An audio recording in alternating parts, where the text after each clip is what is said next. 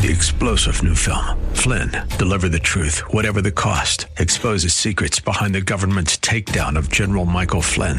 Flynn knew what the intel world had been up to. He ordered the first audit of the use of contractors. This set off alarm bells. He told the truth. He was the most dangerous person for Donald Trump to hire. They had to get rid of Flynn. Flynn, deliver the truth, whatever the cost. Available now. Watch it today. Go to salemnow.com. salemnow.com.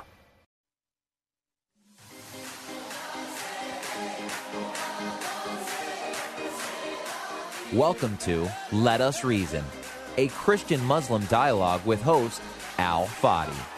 Let Us Reason is a unique show utilizing theology, apologetics, and evangelism to reach Muslims for Christ by comparing and contrasting Christian and Muslim doctrines. And now, your host, Al Fadi.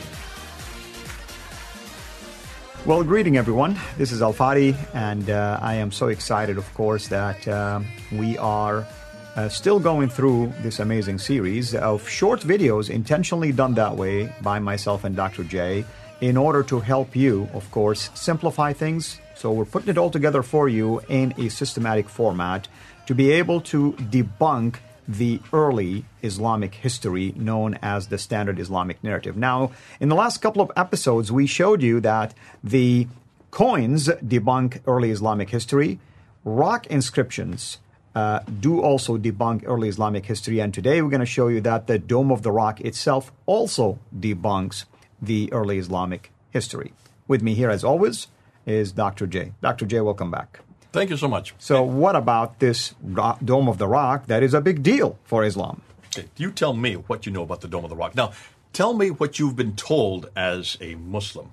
Well, I mean, simply put, the Dome of the Rock is a big deal, of course, simply because the rock that we're talking about is the rock that allegedly Muhammad, when during the Isra and Mi'raj, basically he was taken from Mecca, whether in spirit or physically, all the way to Jerusalem. Well, he was told to get on the back of the Buraq.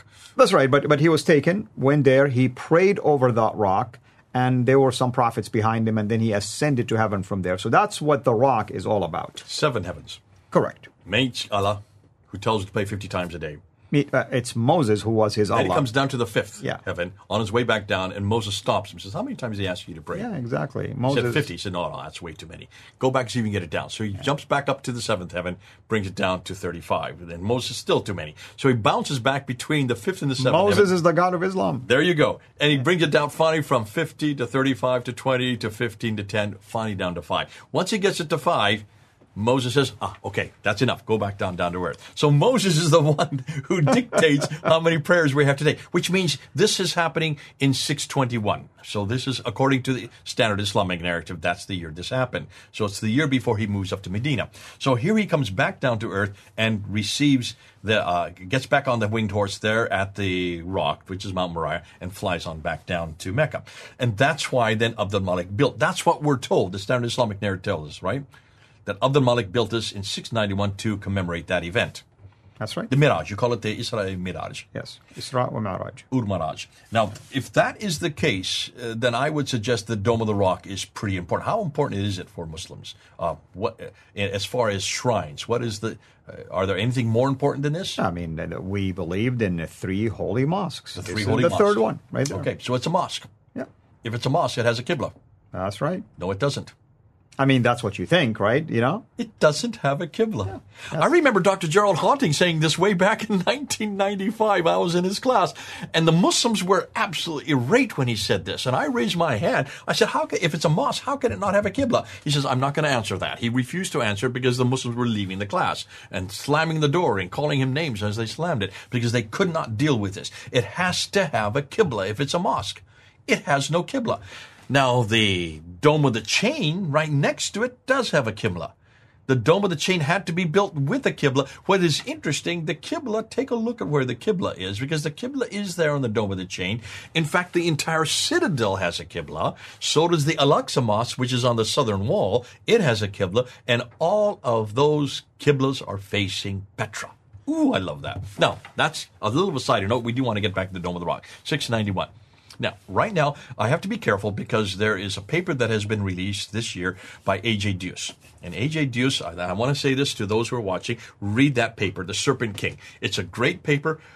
A.J. Deus, thankful, has done an enormous amount of research. He would claim that the Dome of the Rock we're looking at today is not the Dome of the Rock that was built by Abdul Malik. And I agree with him that. I remember doing a debate in this in 1998. I debated this with Abdul Green, Sheikh Abdul Green in London. We had a 2-hour debate.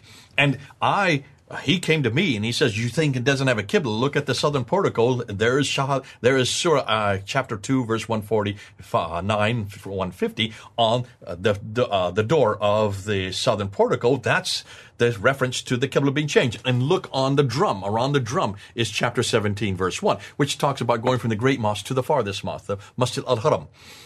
From the Masjid al-Haram to the farthest mosque. So that is reference, according to Muslims today, of the Qibla. So he says, therefore, you're wrong, Mr. Smith. What he didn't realize is what I had done my research before the debate, and I said, fortunately, I knew about this. I said, well, do you know when that drum was built? And do you know when that southern portico was built?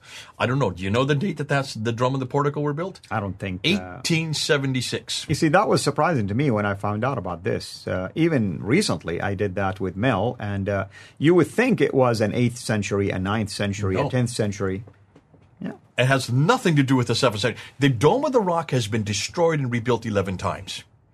See, I knew this way back in 1995. Right. And I introduced that, and that shut down that whole debate. That was only one part of the debate. And I was saying, you've got a real problem here because you are so dependent on the Dome of the Rock as your third holiest shrine, because this is where the Shahada is introduced. La ilaha illallah, Muhammadur Rasulullah. You have to have it there. Otherwise, you don't have any other reference. That's the first reference to Muhammad on any structure. There is a reference to a Muhammad in a coin that is earlier in 660. But that is I'm going to show you who that Muhammad was. In fact, let's talk about this Muhammad, and let's go and look at the slide. So let's put up the slide here, and let's take a look at what we're looking at.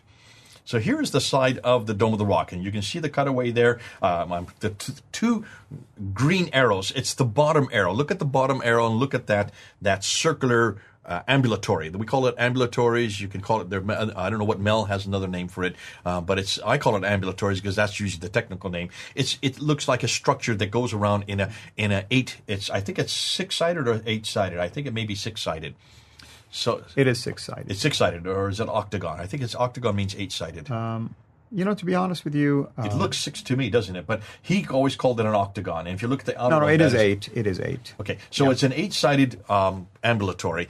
And what A.J. Deus says is that actually it's that outer one that you're looking at with the bottom green arrow. That is where the inscription is with the Shahada, and that's what we're looking at. That's Shahada, according to all the scholars I know, that was introduced by Abdul Malik. A.J. Deus says, no, you probably don't get that inscription there until the 16th century because of the destruction, rebuilds, and destruction, rebuilds.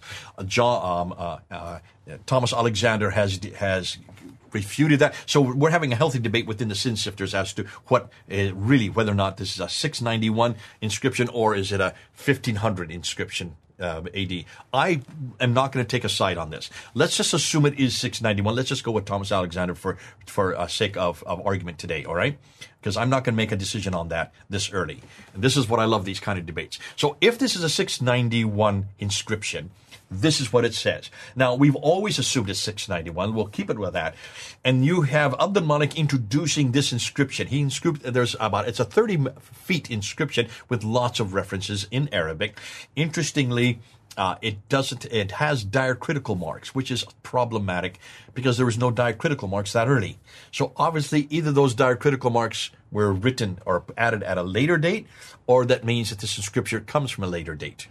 You can go either way with that because you can always add inscriptions. If it's mosaic, you can always add the inscriptions at a later date, which is also means you can add an inscription at a later date too if it's just mosaics. That's right. That's the beauty of mosaics. You can take stones off and put them in again, and you don't know what the age is on that.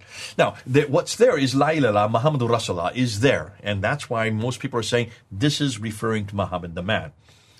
However, take a look at all the inscriptions that precede it and follow it. Chapter 112. Well, let's start with, it starts with chapter 4, verse 171, which we have in the Quran today. Say not 3, for God is one, and he has no son. Now, who is that attacking?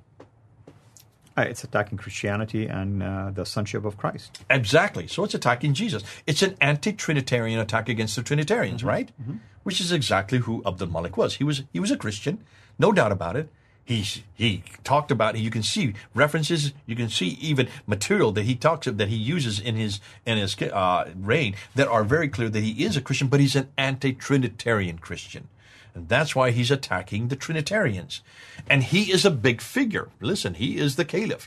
He was the caliph from according to what Joe is saying, it started in 680, not 685. Thomas Alexander also agrees with that. And the Germans seem to be supporting that. That there was not, Marwan I was not the first caliph. Abdul Malik was the first of the Marwanid caliphs. So let's go with 680 up to 705. So we're talking about 25 years he was a caliph. And he did an enormous amount. He is the one that introduces the Arabic as the lingua franca for the whole area. And by doing that, he is the one that started the ball on creating a Quran. You had to have a book. If you're going to have a man, you need to have a book. Every prophet has to have a book. And that's why they had to borrow. We're going to get into that in the next segment on looking at the Quran. But nonetheless, here's the Dome of the Rock, and he introduces this inscription. It's attacking Jesus' divinity, it's attacking the Trinity, and it's attacking the sonship, as you notice.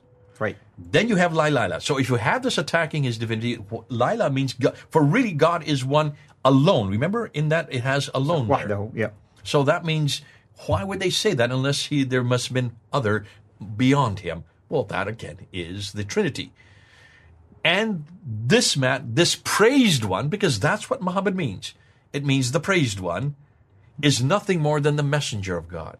So if that is the case, who's this referring to? Yeah, if we read it this way, then obviously you can make the case that this is in reference to Christ himself. This is really a reference to Christ. Yeah. And simply because, by the way, in John 14, when Jesus says, and I will send you another comforter, another praised one, which means he is a praised one also.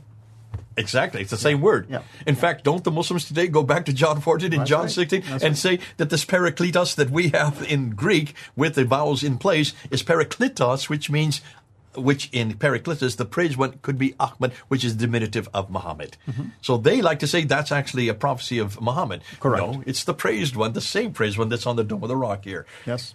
There, you can see that it's great when you bring all these threads together. So if that is the case, the blessed one or the praised one is Jesus, and Abdul Malik is amazing. And that's why he puts it in Jerusalem. You know, he's living in Damascus. The standard Islamic narrative said he should be living down in Medina. That's where all the caliphs lived. What was he doing way up in Damascus, 1,200 miles away? Well, the reason why is because that was the center of the Umayyad dynasty. He was an Umayyad. That's why Damascus is where the water is. Damascus is where all the vegetation is. Damascus is where the trade routes are. Damascus is where the civilizations have been for centuries. It's one of the old, in fact, it could be one of the oldest cities in the world. Because there's water there. There's no water in Mecca, Medina. He would not have had down. But what does he do? Why doesn't he put it in Damascus then?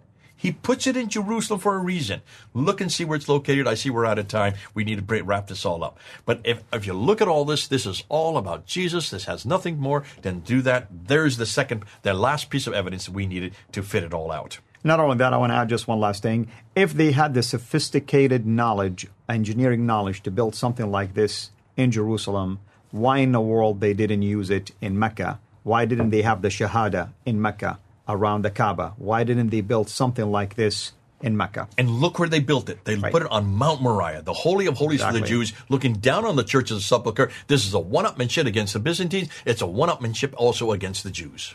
Amen.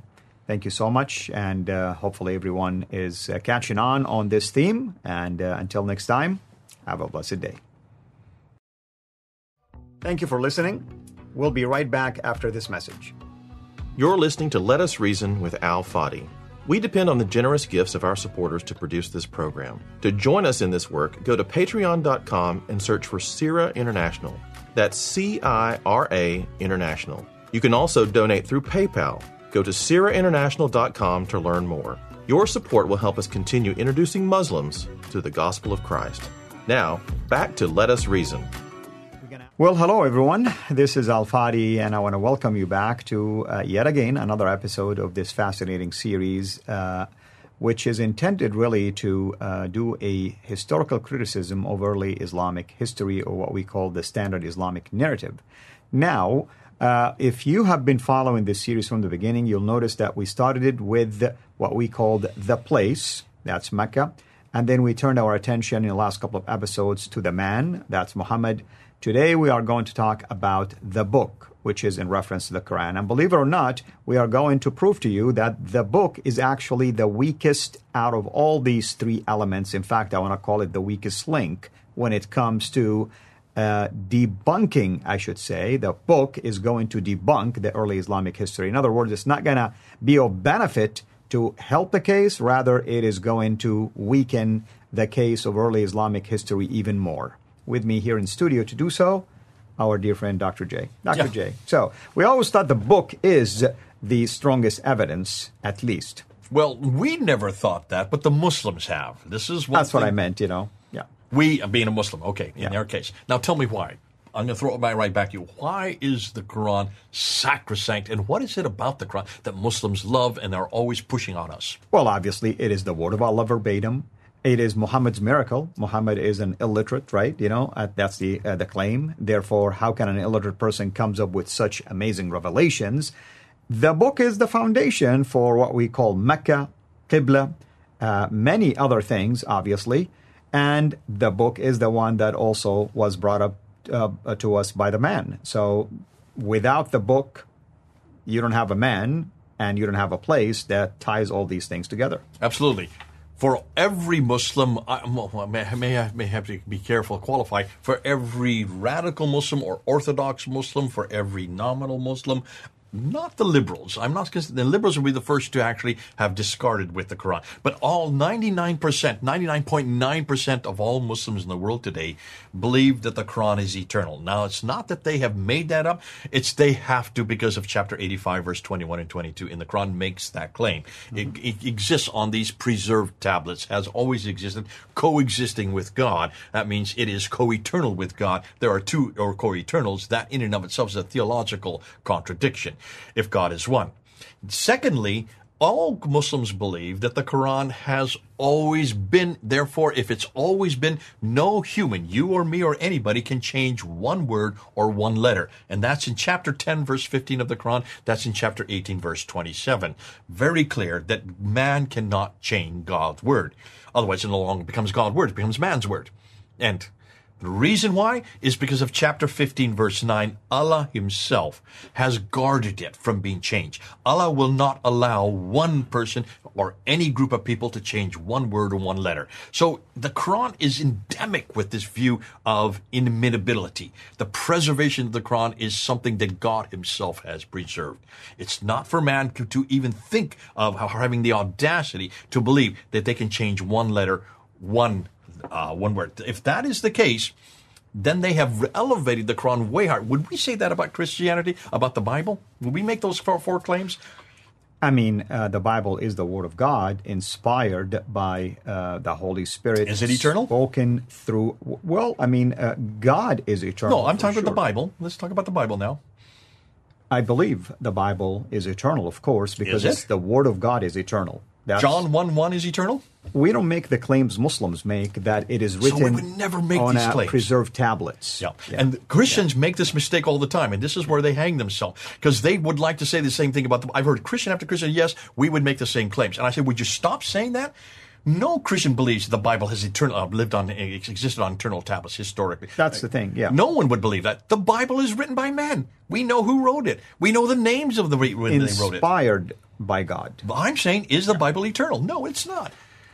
I want to clarify. This is dangerous, by the way, because some people did complain when we say things like this. We're talking about Muslims say the Quran is eternal, written on eternal tablets. We do not say the Bible is written on eternal tablets, came down from heaven. That's what Jay is trying to say. That's what they think we're saying, because they hear that. And this is why I want to caution Christians, all the Christians watching this, be careful of the words you use, because Muslims assume you're saying the same thing they're saying. That's right. We are not saying the same thing. Therefore, we don't have to defend it. Therefore, that's the beauty of this. Muslims have to defend what they're claiming, and that's where we're going to hang them on. This is where we're going to hang them on. So secondly, would we say that it was sent down to one man, or that it came down?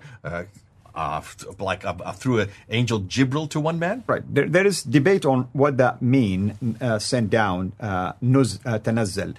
Sometimes they say it was in Ramadan that it came from the seventh heaven to the first heaven, and then over the course of 23 years it was sent down.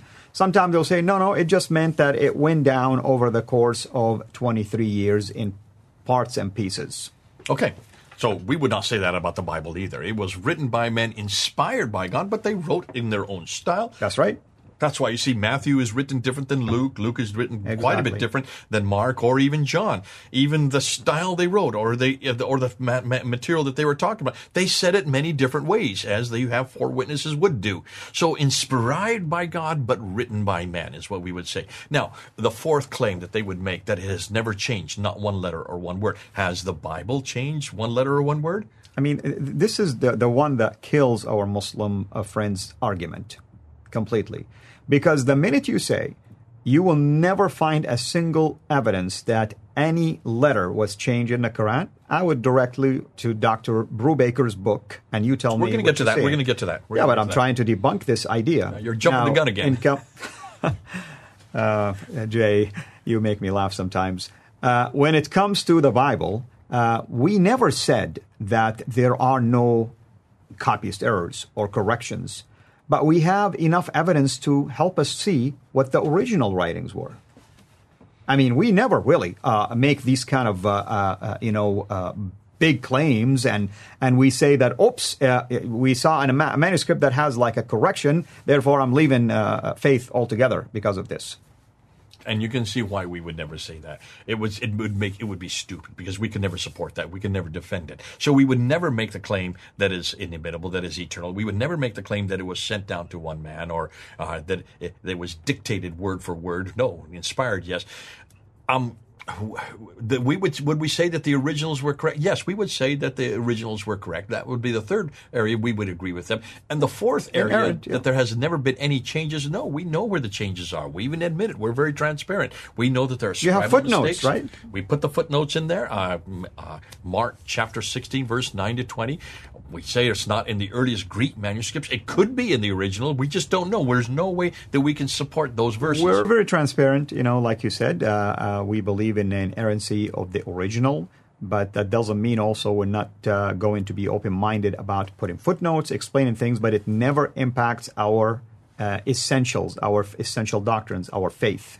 All right. And because of that, what are we going to demand? If the Muslims are making this claim, as they do, they make this claim of eternality, they make this claim of sent down, they make this claim of being complete at the time of Uthman in 652, and they make this claim that it has never changed. So those are the four major claims. Well, what I'm going to do is I'm going to confront the number 3 and 4. I don't want to confront number 1 and 2. Eternality, you can't confront that. Sent out, we're not there, so there's no way of knowing. But what we can do is number 3 and 4. This idea that it was complete at the time of Uthman, and the idea that it has never changed. Let's just shut down those two. And what we're going to do in these episodes is shut down those two. Now, what does this mean? What it means for you and me, and this is what and everybody, see if that we don't hold to this.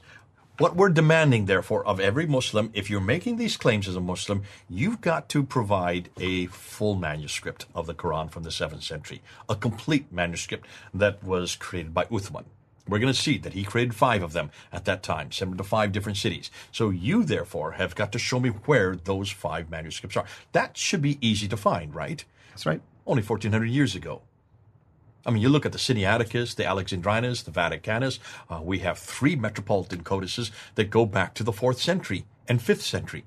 The Vaticanus and the Sinaiticus are both from the 4th century. That's 300 years before the Quran. And the Alexandrinus is in the British Library. That is from the 5th century. That's 200 years before the Quran, if there was a Quran in the 7th century. If we can provide 3 complete manuscripts of the New Testament by the 300 to 200 years before the Quran, I would expect the Muslims to come up with at least 1 manuscript That's all I'm asking, one manuscript. Secondly, I'd also like to make sure that it is from the 7th century.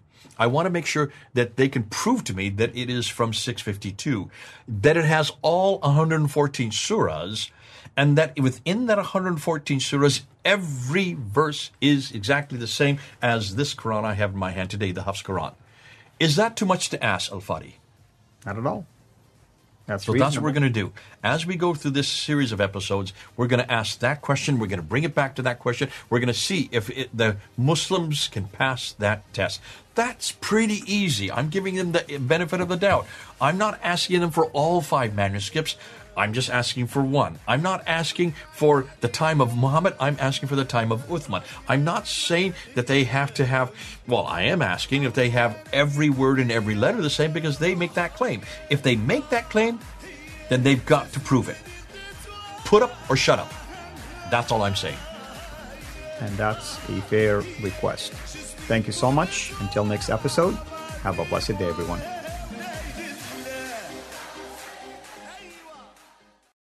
Three-star General Michael J. Flynn, head of the Pentagon Intelligence Agency, knew all the government's dirty secrets. He was one of the most respected generals in the military. Flynn knew what the intel world had been up to. He understood its funding. He ordered the first audit of the use of contractors. This set off alarm bells.